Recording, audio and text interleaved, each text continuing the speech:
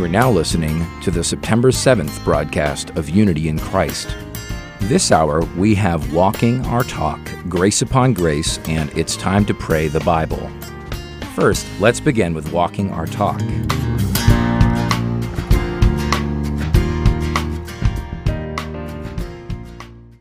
The program addresses sex with biblical grace and truth. Without the shock value, this program may contain mature language and subject matter.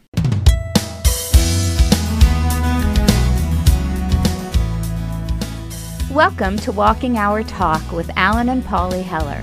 In this podcast series, Alan and I will discuss material adapted from our book, The Marital Mystery Tour.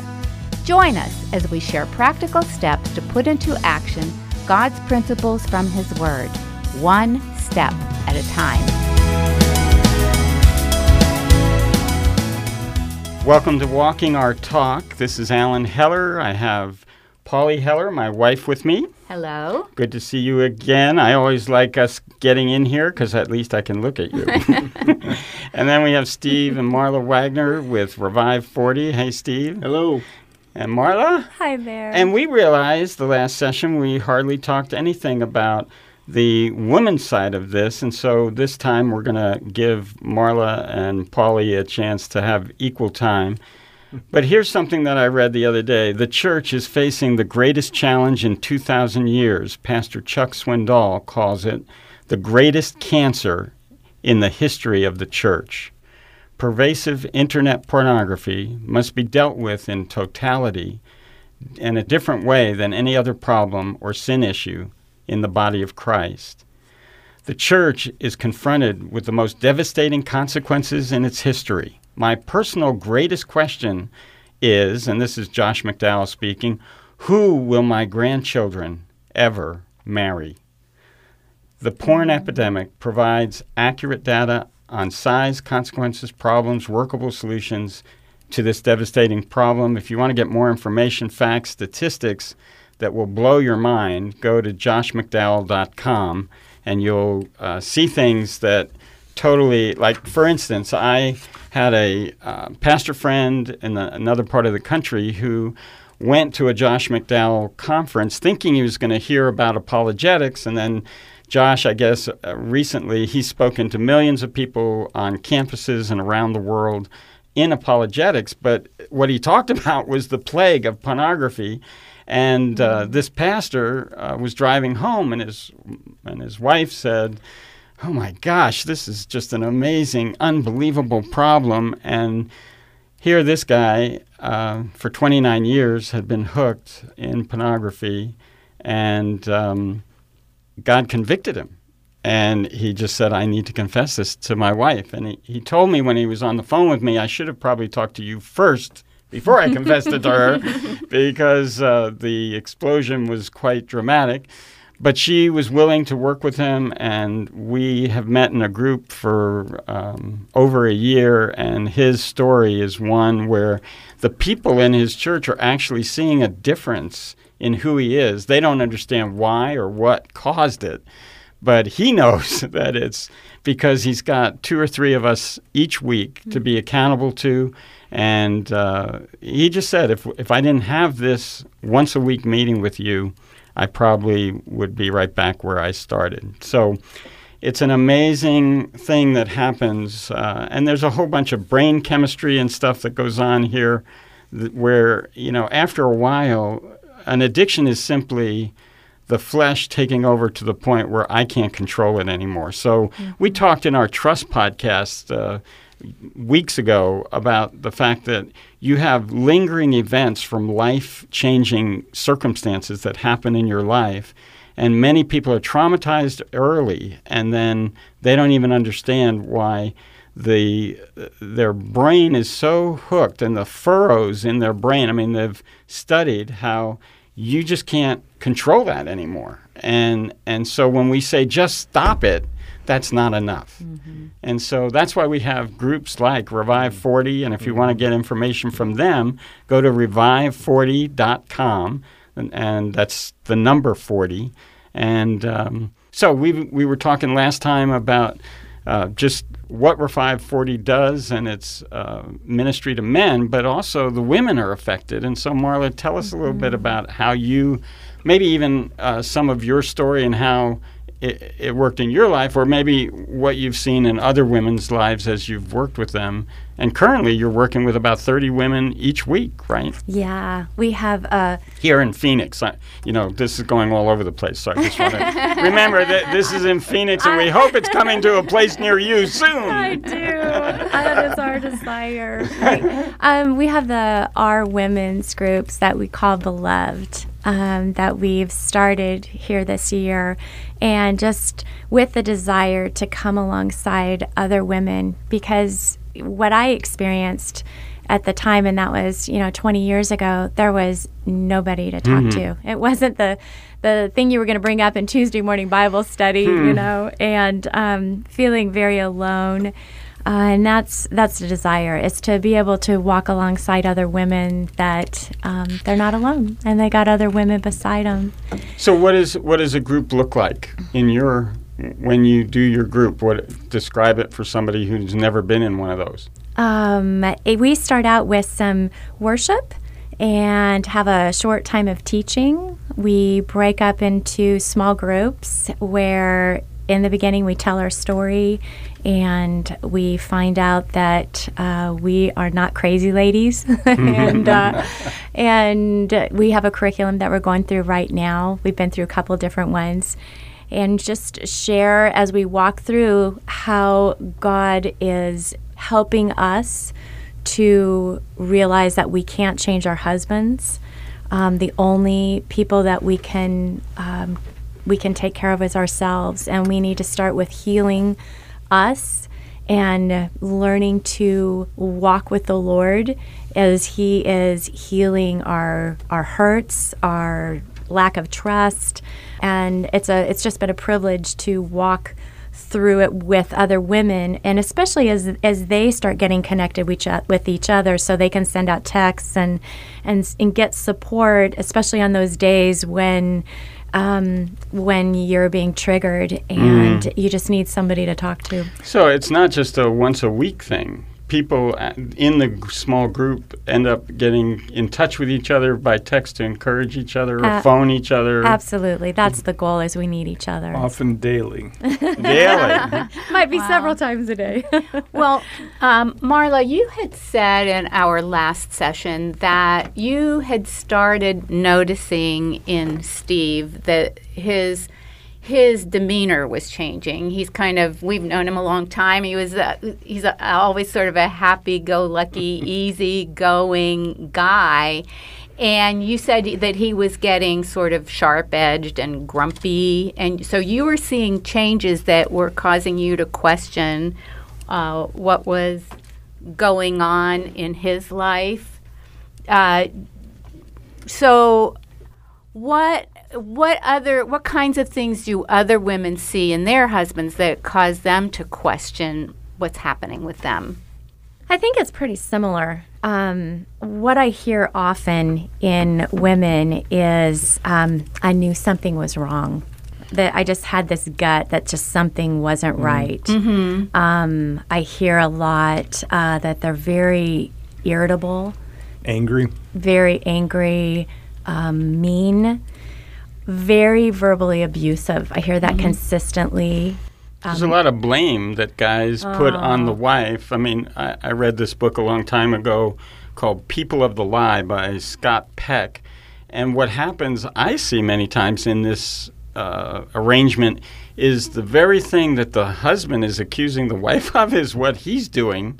And it's like he transfers that on her and is so critical of her. And then the wife many times is going, well, maybe that is true. Maybe that is me. And then they just feel terrible about the whole thing. Absolutely. Absolutely. And many women actually become codependent, and their joy their husbands literally become their gods, and their joy is based on if their husband's in a good place or a bad place or how he treats them. It's very dysfunctional. And I think what's interesting in the Christian circles is many times as women, we want to be submissive. We want to be, lay our lives down. We read these scriptures. Love is patient. It hardly even notices when another does it wrong. And there's this tendency to excuse their behavior under the guise of being submissive, trying to be do the right thing as a Christian woman and be loving and accepting. And that's one of the things that I feel like our group helps the women to see, that love is honest. Yeah. Love sets boundaries.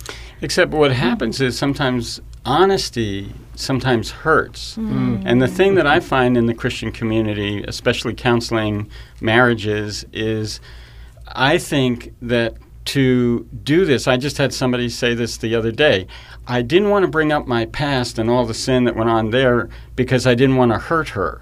But the truth was, he didn't want to deal with it himself. Right. And I said, wait a minute, we're talking about premarital counseling. I'm going, she's laid out her life and how dysfunctional her life was before she met you, and now you're not willing to tell her what's going on in you.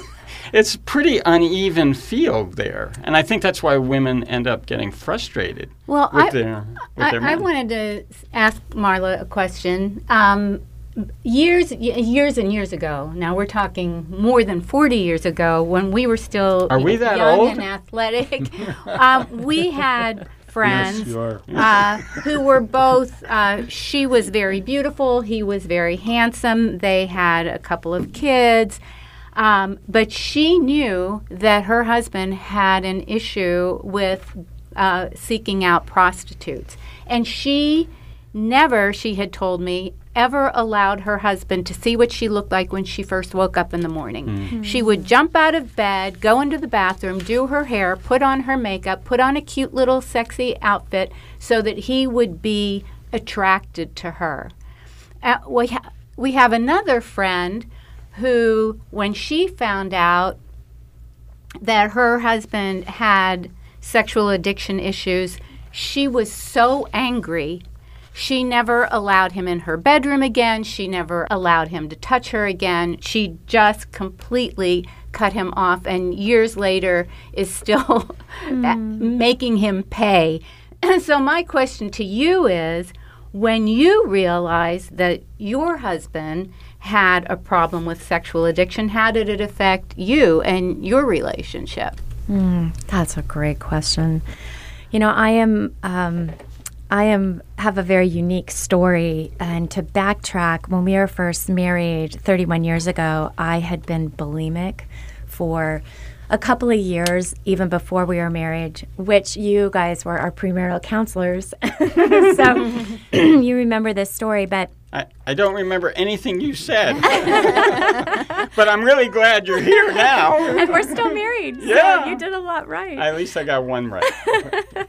But anyway, so I thought, getting married would take it away, and it didn't. It proved to actually increase. The pressure increased. And what's interesting is that's the same thing with guys hooked on pornography. Absolutely. You thought being married, I'd be fulfilled, and then I wouldn't have an eating disorder. I think men think, once I get married, I'll have all the sex I want, and at any time I want, which is a total lie. It's one of Satan's favorite lies. But through that, it set a framework for us that I went through biblical counseling with Victorious Christian Living International that truly changed my life, that I was ready for Remuda Ranch, and this was kind of a last call. And what is Remuda Ranch, for those who didn't know what that is? That is a check-in facility for eating disorders, anorexia, bulimia. And at the time was one of the premier ones, Absolutely. And maybe still is. So in that process, Steve and I kind of set a foundation where I was completely honest with him. If I had binged that day, I would tell him. He helped me walk through body image issues. I shared with him the struggles and the lies I was dealing with, my desire for perfection and control, and things I had never seen that were behind the eating disorder. So it took a solid year of God had a lot of work to do, and through that, looking back in hindsight, God really prepared me for when he shared with me what he was struggling with. I knew exactly that this was not about me, that he had not shared with me because of the shame. And I understood that. I knew it wasn't a trust issue. I knew that God was dealing with him. And in the process, one of the sweetest things, I'm so grateful to the Lord, is he gave me a promise. And he said, I am going to use him to teach other men. And I clung to that as Steve was breaking and kept trying to do it himself and I can do this. And in the middle of that, I had that hope that God is going to use this to bring him to his knees. Through that, he's going to minister to other men. And we have Revive 40 today. Wow. And in Corinthians it says, you're going to comfort others with the comfort whereby you've been comforted. So many times the brokenness in our lives is what God actually uses. At the time, we feel shame, guilt, pain, sorrow, and like God will never use us again. And yet the very thing that puts us in the tank is what God wants to use to comfort others, because they feel like, oh, if you've been through it and you've gotten through it, maybe I can too. Well, the thing that strikes me about your story, Marla, is that God had really prepared you uniquely with an understanding of your own weaknesses and susceptibilities to addictive behavior, and you understood some of those underlying root causes in Steve's life. But do you think that your situation or your response to him is that was the unusual? typical situation, or is what kind of similarities do you see as universal among the wives of men who are dealing with sexual addiction? I am very unique.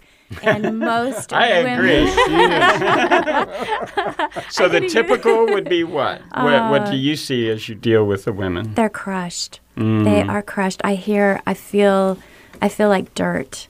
I don't know if I can ever trust him again. And oftentimes, one of the things that I am grateful for is Steve had one disclosure, and he immediately got help when that point came, and he didn't have another slip, so there weren't reoccurring disclosures. And that's unusual too, I think, from my counseling anyway. Right. So many times, the women get a disclosure and they start building trust, and then 6 months later they get another disclosure. Oh, I did slip. I was... Or even they tell a part of the story that they didn't tell the first time, and then she's going, "Why didn't you tell me that? Yeah. I asked you, did you tell me everything? And you said yes."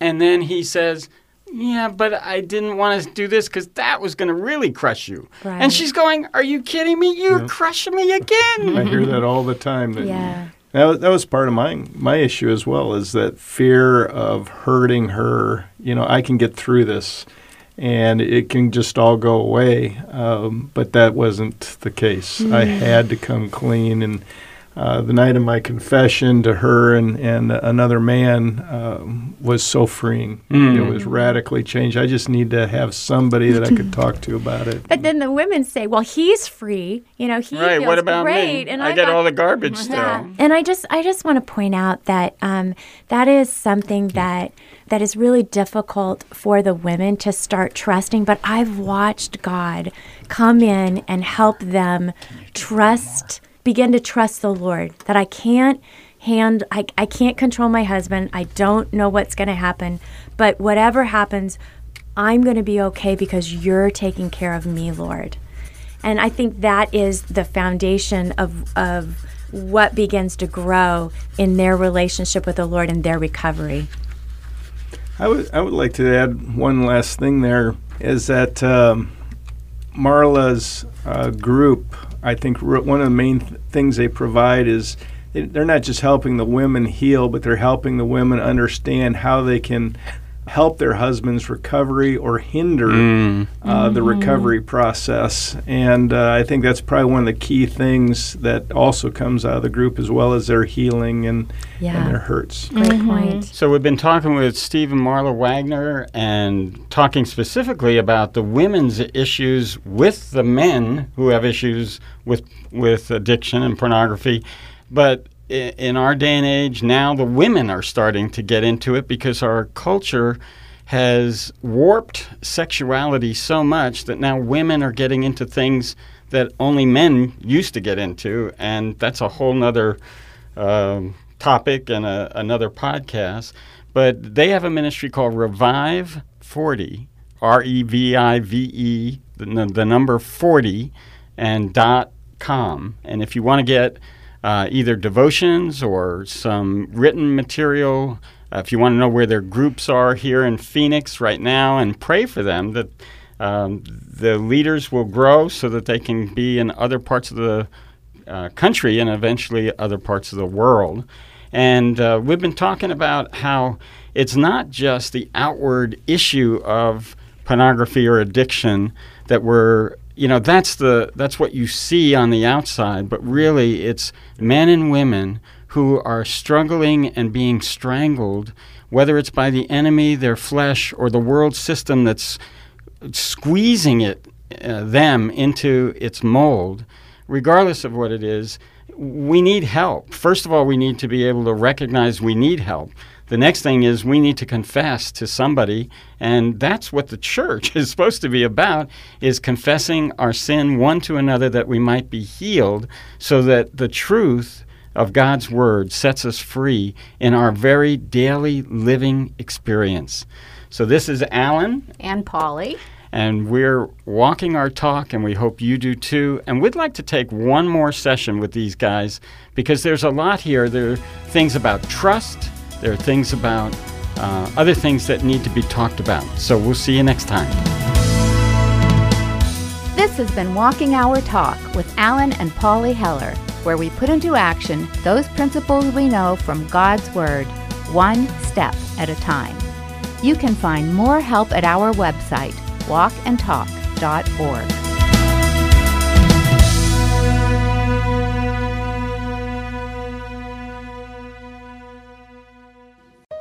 Jesus, your presence has been so sweet today. That's really why we gather here every week, because there has been a fresh oasis of the river of God by your grace that has been poured out. Not one of us wants to stay where we're at, though, Lord. We want so much more. We want life-transforming glory.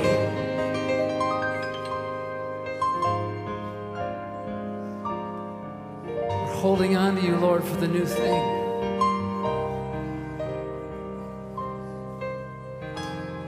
Thanks, Lord. Let your river flow.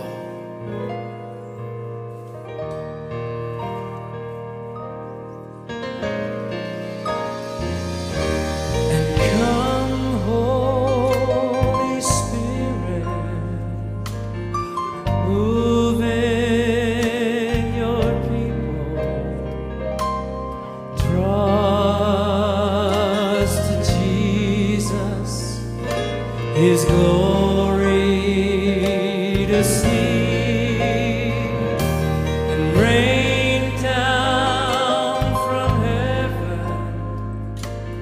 fresh living water, bring us your liberty.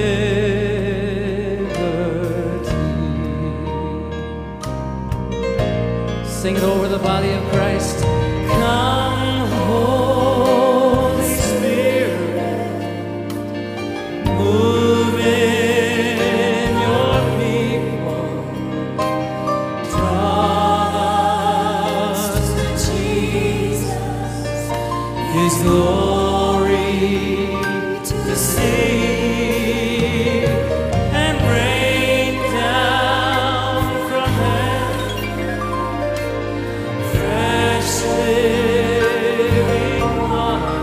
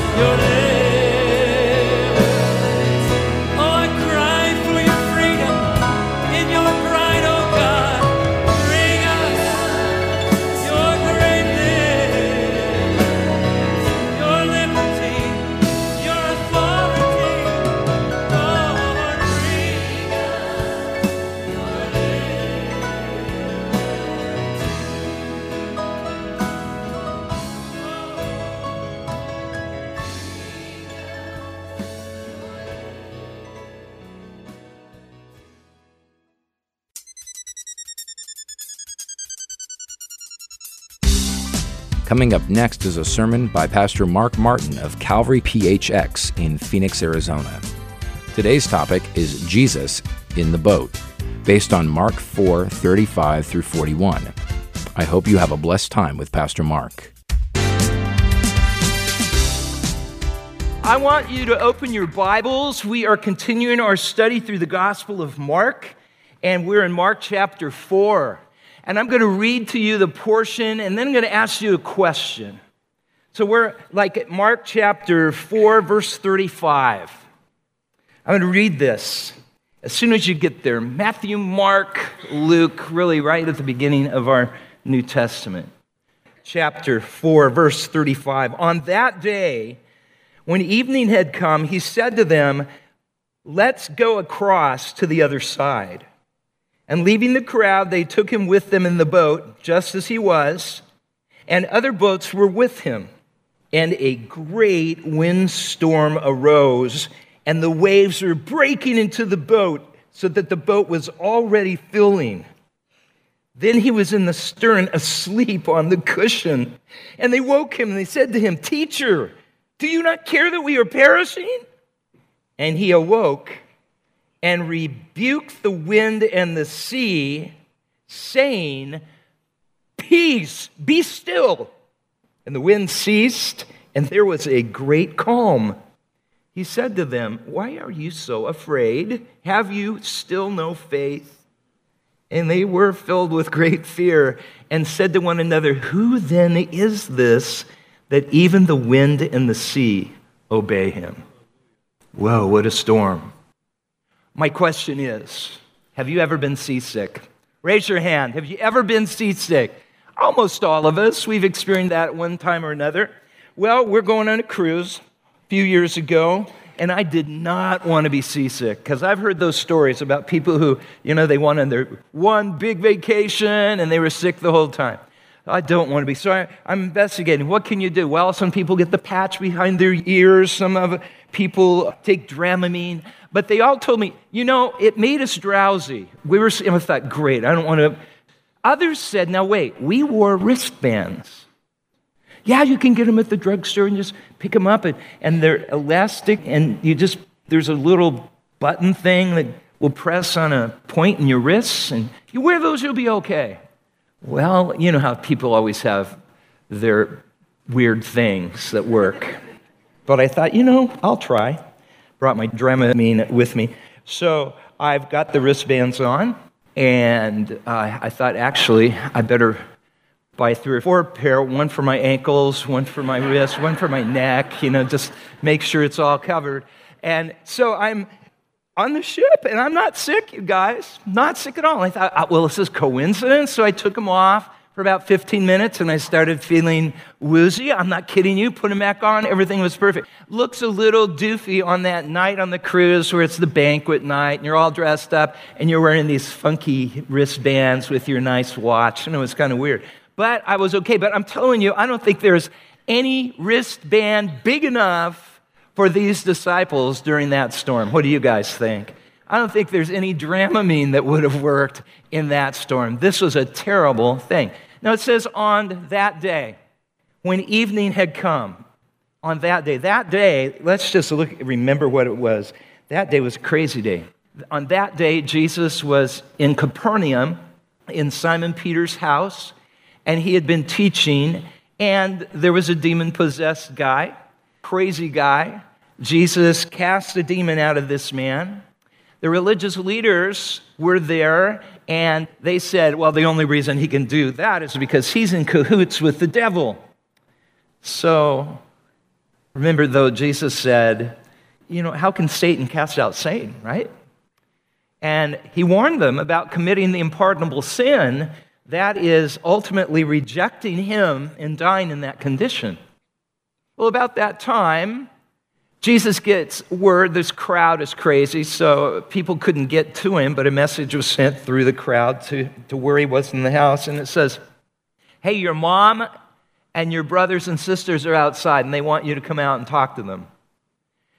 And Jesus then said, well, who are my mother, my brother and sisters, but you who believe in me?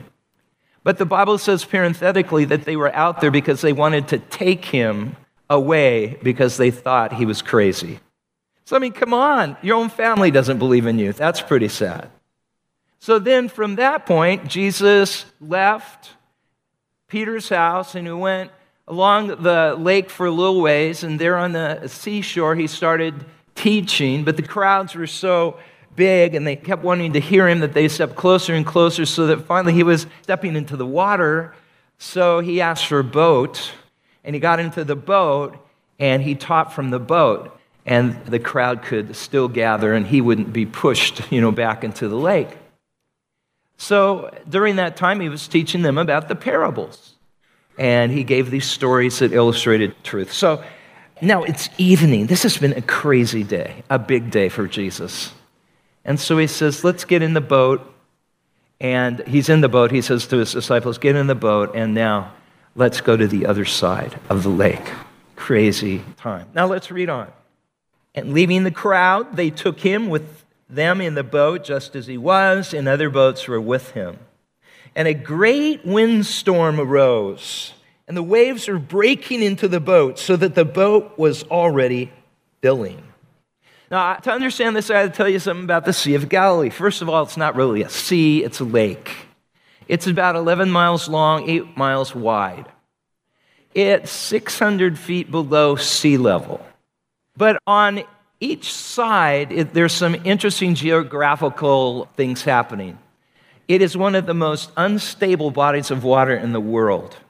A storm can whip up in 10, 15 minutes. That would be like a hurricane on this little body of water. But if you're out there, you're in danger. You've got the Golan Heights on the east side of the lake soaring up 2,000 feet on that side. To the north, you've got Mount Hermon, 9,700 feet high. Always got snow on it. And its icy waters are coming down into the Sea of Galilee. The Sea of Galilee is freezing. You don't go to the sea, let's go for a swim. Nobody swims. It's freezing. So then on the other side, you've got the Mediterranean. You've got warm air coming in from the Mediterranean. Then you've got desert air coming in. So anyway, there are parts of it that are just like a natural funnel. So all of this weather with these geographical formations, they're all causing big weather to happen. There'll be a test on all of that, okay? It's like, who cares, right? I study, and I remember this, 9,700, 600, 800. So here are the disciples on the lake, and one of these storms starts. It's night. Oh, I got a story. You want to hear my Galilee story? Okay. So this was last year, a year and a half ago, when we were in Israel. We were on the Sea of Galilee. And when you go to Israel, you always spend a couple of days around the Sea of Galilee, go to different places where Jesus ministered. Most of his ministry that we have recorded in the New Testament happened around the Sea of Galilee. So here we are around the Sea of Galilee, showing people stuff. And then you always do a boat ride across the Sea of Galilee. That's about an hour and a half. You start out on the east side and you go to the west side usually. And you stop in the middle of the lake, and you worship, and I usually teach, and then everybody just spends some time there on the lake contemplating. There's seagulls that come, and we throw bread out to them, and, it's a fun time. Everybody gets their picture. So last time, I was in the boat, and I was looking north toward where the northern shore where Capernaum would be, and when it's not hazy, you can see that usually. And instead, I saw this silver line way out there.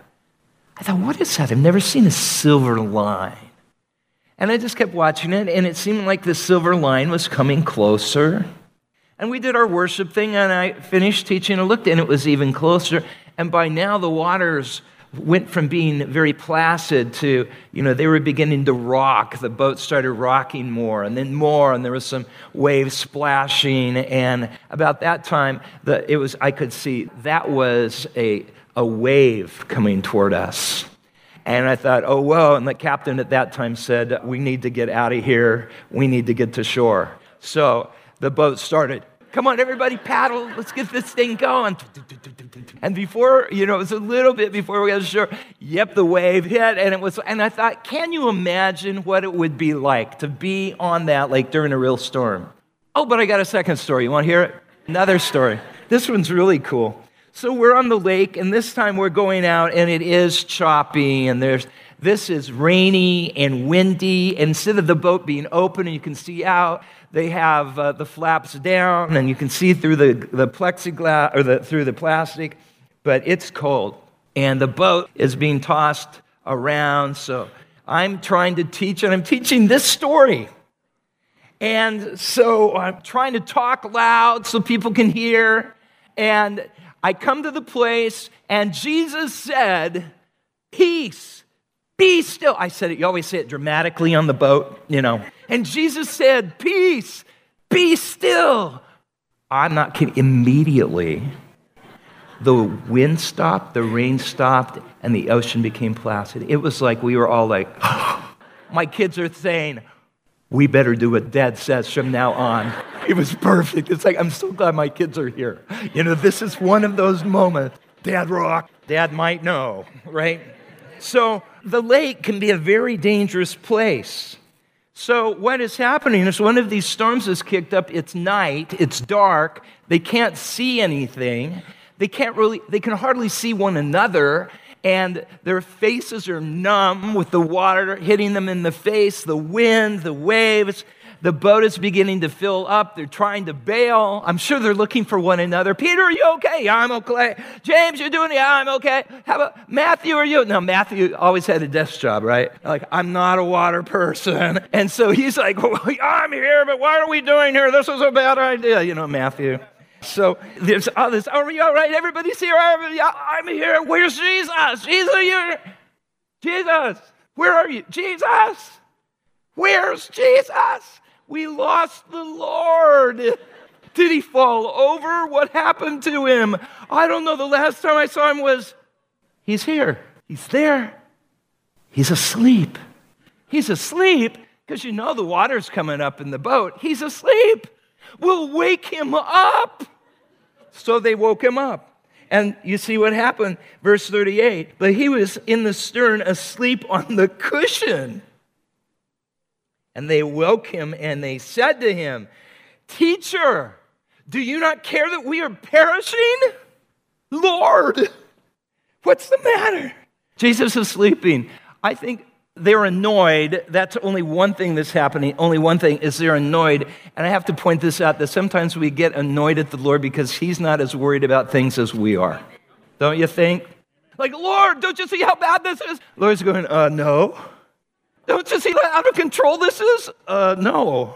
I've never seen anything out of control, right? And so the Lord is always more calm than we might be when it comes to things. And that can be annoying. Second thing is, it didn't seem like Jesus heard them. You've had times when you've called on the Lord and it doesn't seem like he's hearing you. It doesn't seem like, but listen, where is he? Where's Jesus? In the boat. He's in the boat with them in the storm. Now I want you to see, and if you haven't already put two and two together, this is a real analogy of the Christian life. We come to Jesus, and when we are saved, we get in the boat with Jesus. We're there with Jesus in the boat, and then we do what the Lord says, and in this case, the word of the Lord directed them. Here's what I want you to do. I want you to go the other side. By the way, it should have only taken 2 hours. I don't know how long they've been struggling there in the middle of the Sea of Galilee.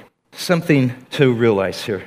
You would think that if you are following the word of the Lord, that if you're doing what Jesus tells you to do, that if you're being obedient, that you would be blessed. In fact, how many times have we heard the righteous person is blessed? The Psalms talk about, blessed is the one who does this. If you do the right thing, we say, look, God's going to bless you if you do that. Now, I believe that, but that does not mean immunity from tough stuff. Are you agreed? Yes. I mean, some teach, well, if you just do this, then you're never going to have any problems. You're going to be healthy, wealthy, that kind of stuff. That is a bunch of, the Greek is bunk, okay? That's the Greek word for that. That's not true. We all face storms. We're going to face, we are children of God, but we're still going to face distress, discouragement, trials, trouble, tribulation, temptation, disease, accidents. We're all going to face those things because we don't live in heaven yet, gang. This is not heaven if you haven't noticed. This is the closest you'll come to hell, though. You're never going to go to hell. But living in this earth, we say, that was hell. This is the closest you'll get to hell. This is nothing compared to the real deal. You're not promised immunity. We aren't. Bad things happen to great people. But the blessing is Jesus is in the boat when we get in the storm. You're not in the boat alone. In fact, Jesus has a purpose. Jesus gave a clear direction. His clear direction was, let's get in the boat and go across to the other side. Very clear. In fact, he was urgent. The Greek makes it a very urgent command. It's like, we need to, right now, get over to the other side. He's not saying, well, take your time. He's saying, we need to go now. So, even if you're in God's plan, they're in the plan of God. They're doing the will of the Lord. They're heeding the voice of God, even though you can have problems. Think about the wise man and the foolish man that Jesus talked about. The wise man built his house upon the what? Rock. Foolish man built his house on the sand. But what came to both of them? A what? Storm. And the storm hit. And the foolish man's house crumbled because it was built on sand. But the wise man's house stood because it was built on the rock. I just want you to know, even wise ones, those who love God, the storm still hits. But it's a storm that tests things, for sure. You remember, some of you in college, for sure in college, you listen to lectures, you read the textbooks, but then often they'll send you to a lab session, right? So there's the learning, then there's the testing. There's, the reasoning, then there's the reality, and you have to go apply what you've heard. This is the case with the disciples right now. Jesus had been teaching them. In fact, they've just come out of this teaching moment with these parables about the kingdom of God. And now they've learned this, and now Jesus says, okay, let's make it practical. Let's talk about trust. Trust is involved here because in verse 40, Jesus said to them, why are you so afraid? Have you still no what? Why are you afraid? Have you still no faith?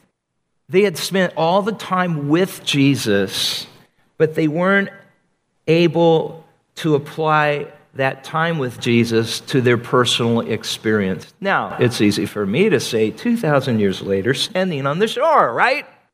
I don't mean it in any derogatory way for them because I would have been responding worse than they, I'm sure. But what we have to understand is they lived with Jesus, they talked, they ate, they spent their time all with Jesus, and Jesus is saying, don't you know me? Don't you know me? I'm in the boat with you. Jesus said, go across, not go under, right? This boat's not going down as long as I'm in it. In verse 38, I see something that's important to point out.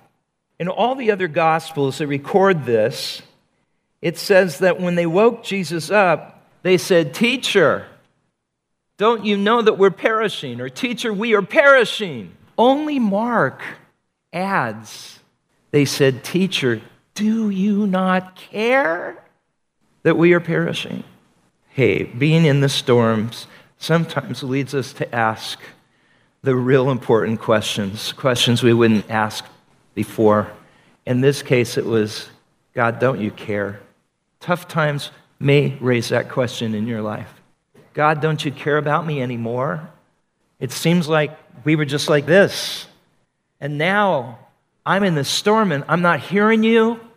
It seems like you're not concerned. It seems like you're asleep. You don't hear my cries. Don't you care? I want you to hear this. If you leave with anything, you leave with this. It's that the Lord always cares for you. When you go through something hard, it doesn't mean God doesn't care for you. The Bible says, cast all your anxiety on the Lord, for he cares for you. You're his child. He always cares for you. There's nothing that could separate you from the love of God. Height, depth, length, anything that's created in this world can never separate you from God's love. He delights in you. And even when he's quiet, he's in the boat with you. That's where faith comes in, you guys. That's where we look in the past and we say, well, God, you took care of me. Look at where I am. I'm still here. God's always been faithful. He's got me through all this other stuff in the past. And now Jesus says, okay, I want you to use that now, presently. Faith. You can have faith because you see what I did in the past. Faith always leads us to go down a road we really wouldn't want to go, okay? That's faith. Faith takes us down a path we would never choose.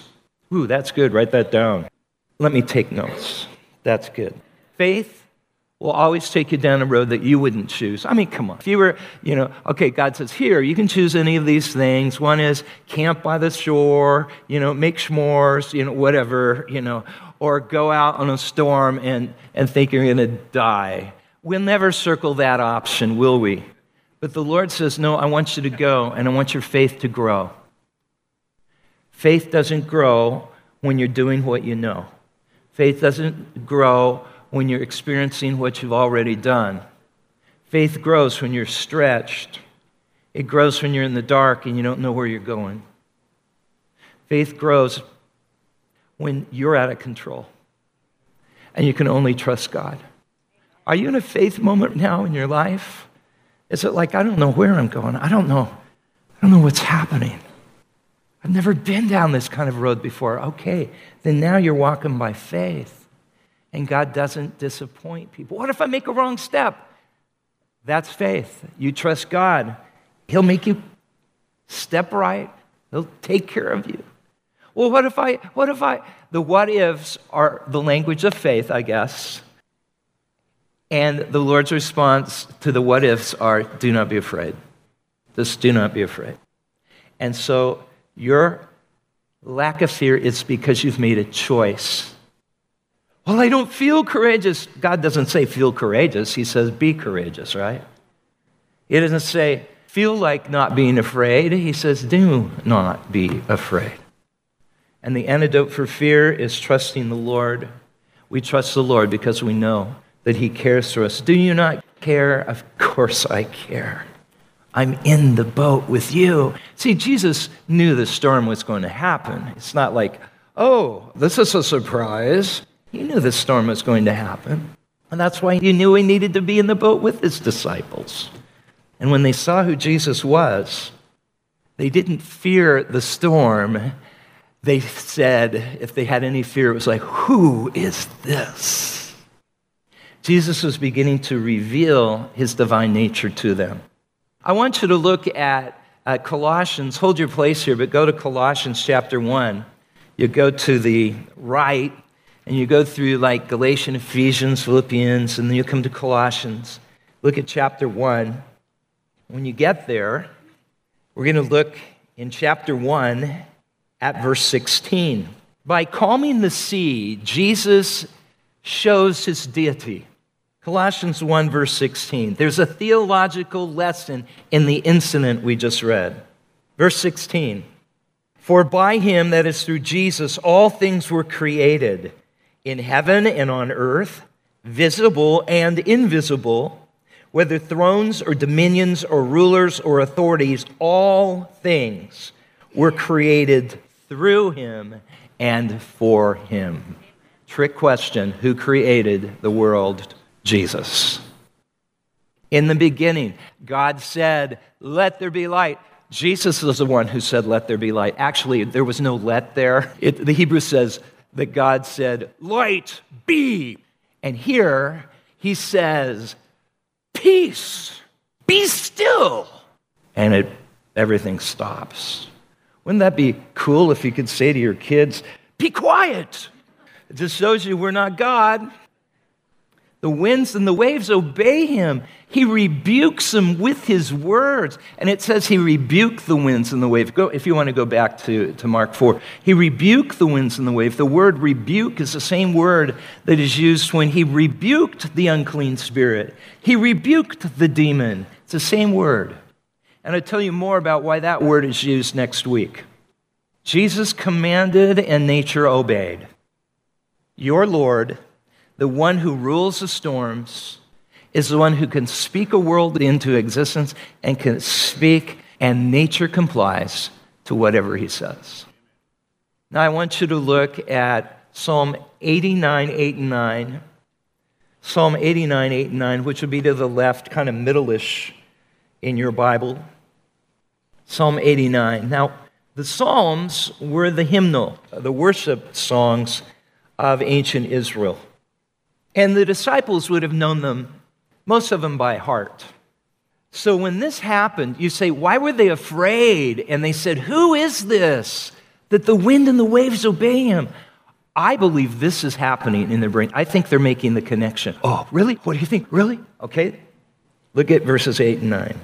Oh, by the way, when you see L-O-R-D capitalized, that means it's the sacred name in Hebrew, which we think is pronounced Yahweh. Okay? So, O Yahweh, God of hosts or armies, O Yahweh, God of armies, who is mighty as you are, O Yahweh, with your faithfulness all around you. Verse 9, you rule the raging of the sea. When its waves rise, you what? Still them. Yes! Why did that incident happen on the lake? Well, I think one of the reasons why is to show Jesus' deity. He is Psalm 89, 8, 9. He is Yahweh of hosts, isn't he? Because he speaks to the raging waves and he says, be still, and everything happened. So if I were you, I would write Psalm 89, 8, 9 in the margin of my Bible there in Mark chapter 4. Jesus is God. He's in the boat with you. I can't think of any other life preserver I'd rather have than Jesus in the boat with me. So my brothers, my sisters, my prayer for you is this. In the middle of your storm right now, realize you're not in trouble. I don't think you're a Jonah and you're in a storm because you're disobeying God. I think for most of you, the storm that you may be in right now is a result of you're just following Jesus. He has a purpose. Ride through it in faith. If he seems quiet, he's in the boat with you. If he doesn't seem to respond like you feel, he's in the boat with you. Don't worry, he's there. I will never leave you. I will never forsake you. And for the rest of us, realize that you're either coming out of a storm or you're going to be going into a storm. That's life. Don't forget this incident in Jesus' life, okay? Remember it. Let's pray. We are grateful, Lord, that we have been given such strong encouragement and that we see a picture of our Lord Jesus that's fascinating, that captures us and strengthens our faith. We see him in his power. We see him in his absolute control over all circumstances. And we would say right now, Father, we trust you in our storm. We trust your work, and we know you're in the boat with us. Give us grace. Just continue to trust in you. In Jesus' name. And everybody said, amen.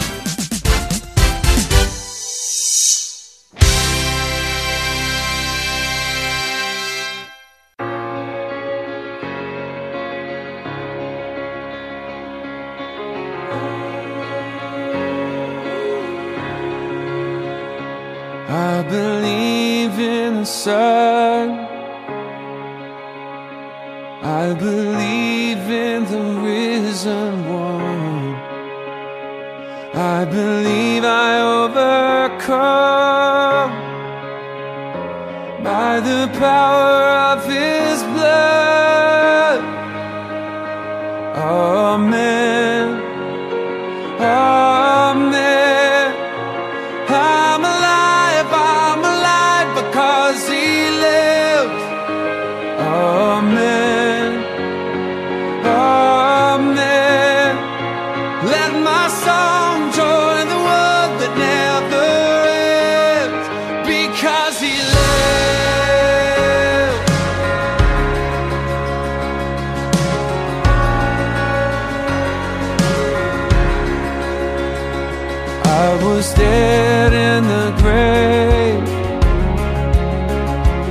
I was covered in sin and shame. I heard mercy call my name. He rolled the sun away. Amen. Amen. I'm alive because He lives. Amen. Amen. Let my song join the world that never ends. Because He lives, I can face tomorrow. Because He lives, every fear is gone. I know He holds my life, my future in His hands. Amen. Amen. I'm alive because He lives. Amen. Amen. Let my song join the world that never ends. Amen. Amen. I'm alive because He lives. Amen. Amen. Let my song join the world that never ends. Because He lives. Because He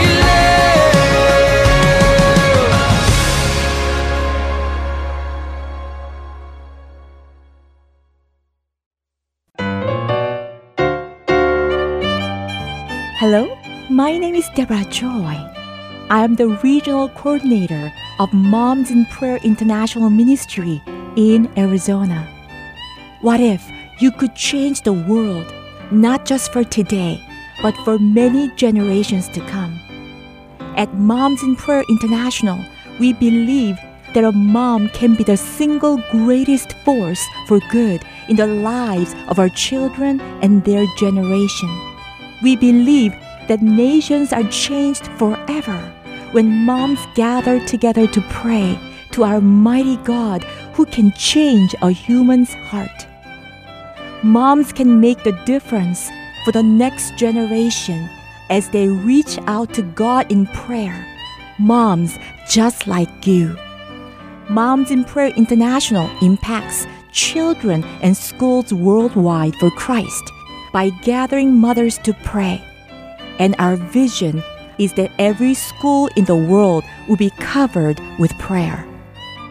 We would like to personally invite you to join us for this amazing 2-day International Moms in Prayer Conference, Awaken Hope, to be held this October 11th and 12th at North Coast Calvary Chapel, located at 1330 Poinsettia Lane in Carlsbad, California.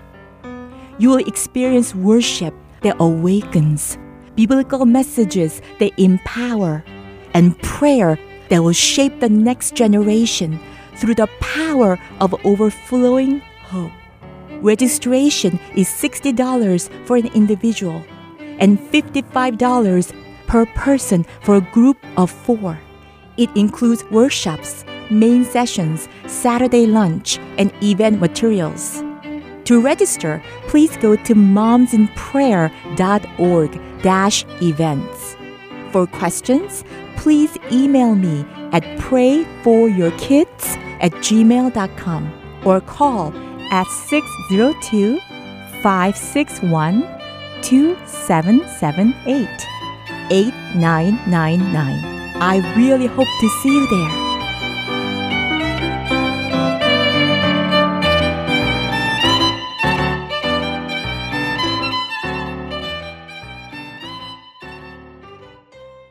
Coming up next is It's Time to Pray the Bible.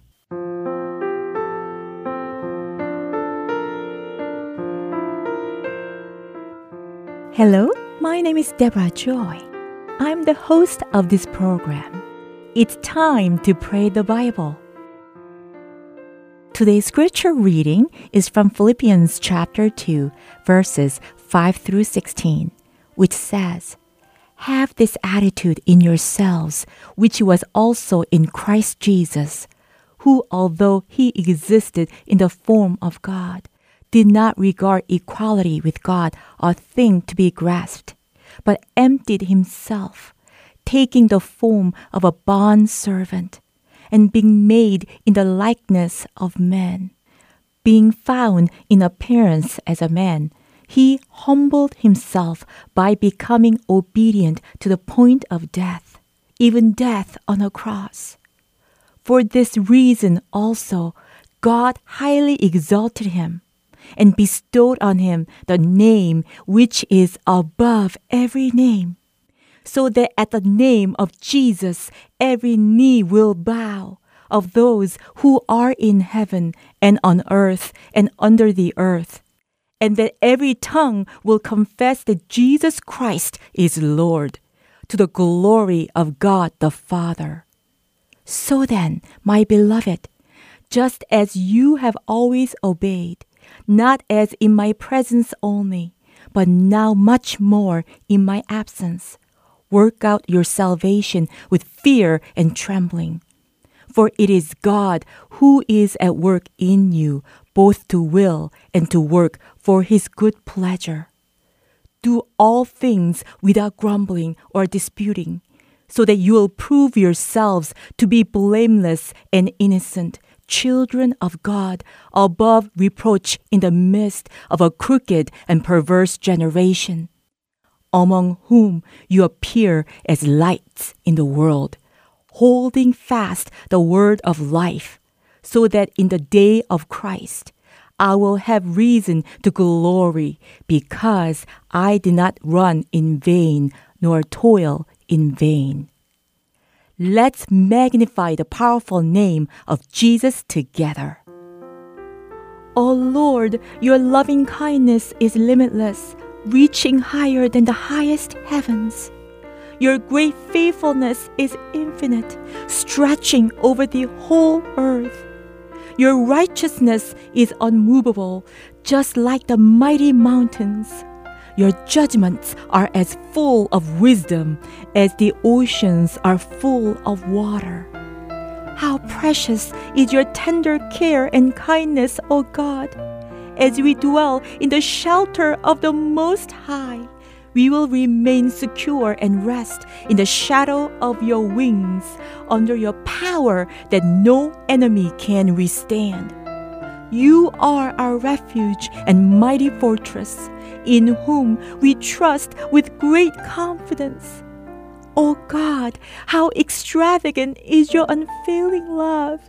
To know you is to experience a flowing fountain, drinking in your abundant life.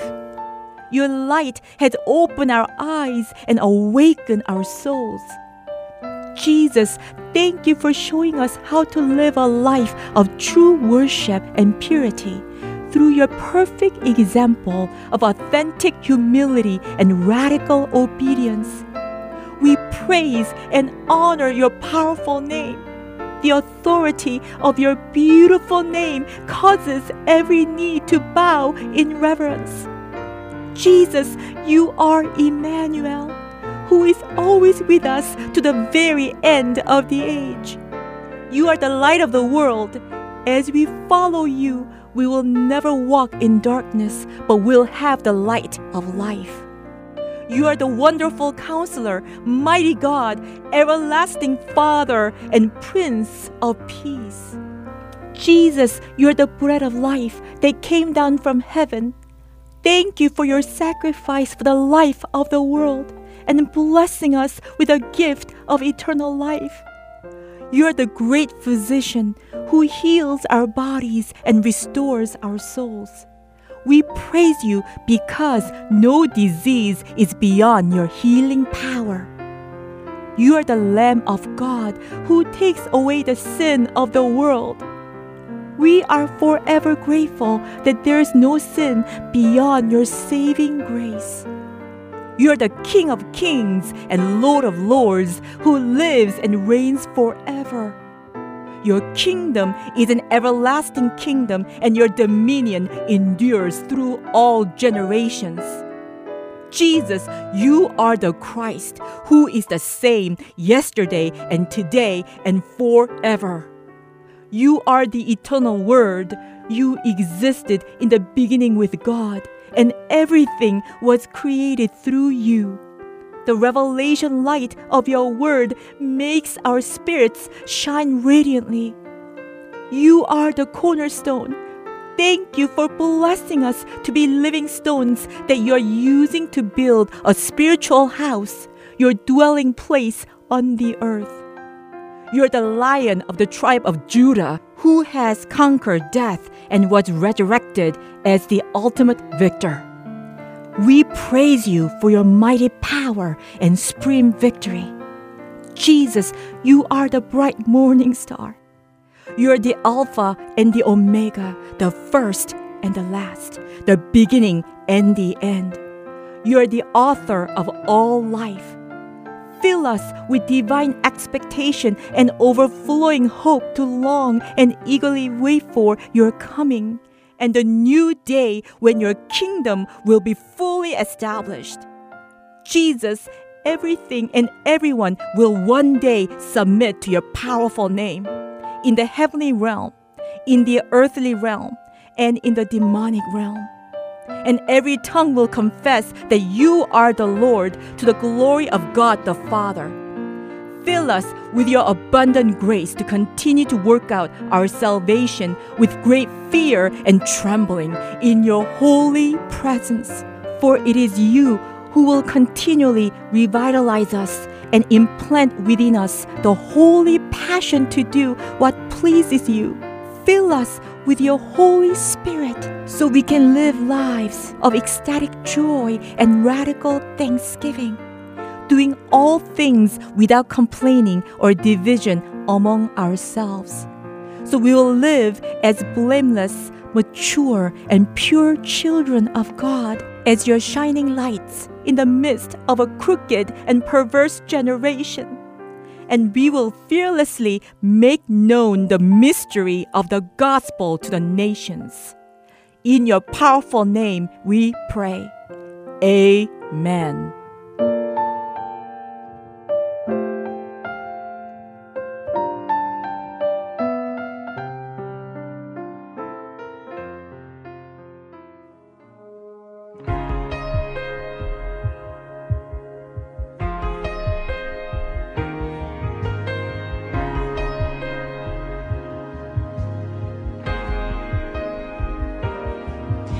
My heart is overwhelmed and I cannot hear your voice. I hold on to what is true, though I cannot see.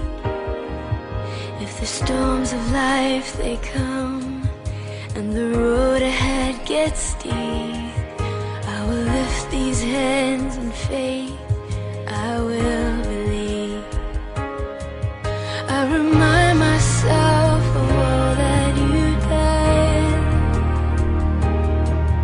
and the life I have because of your sake. Love came down and rescued me. Love came down and set me free. I am yours. I am forever yours.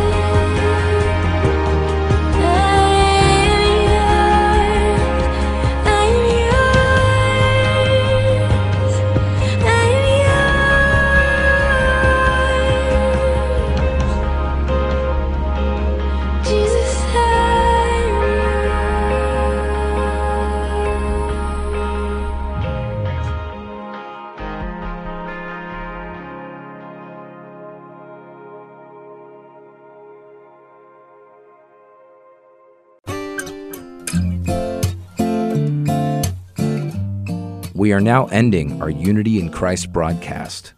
Thank you for listening, and I look forward to being with you again next week.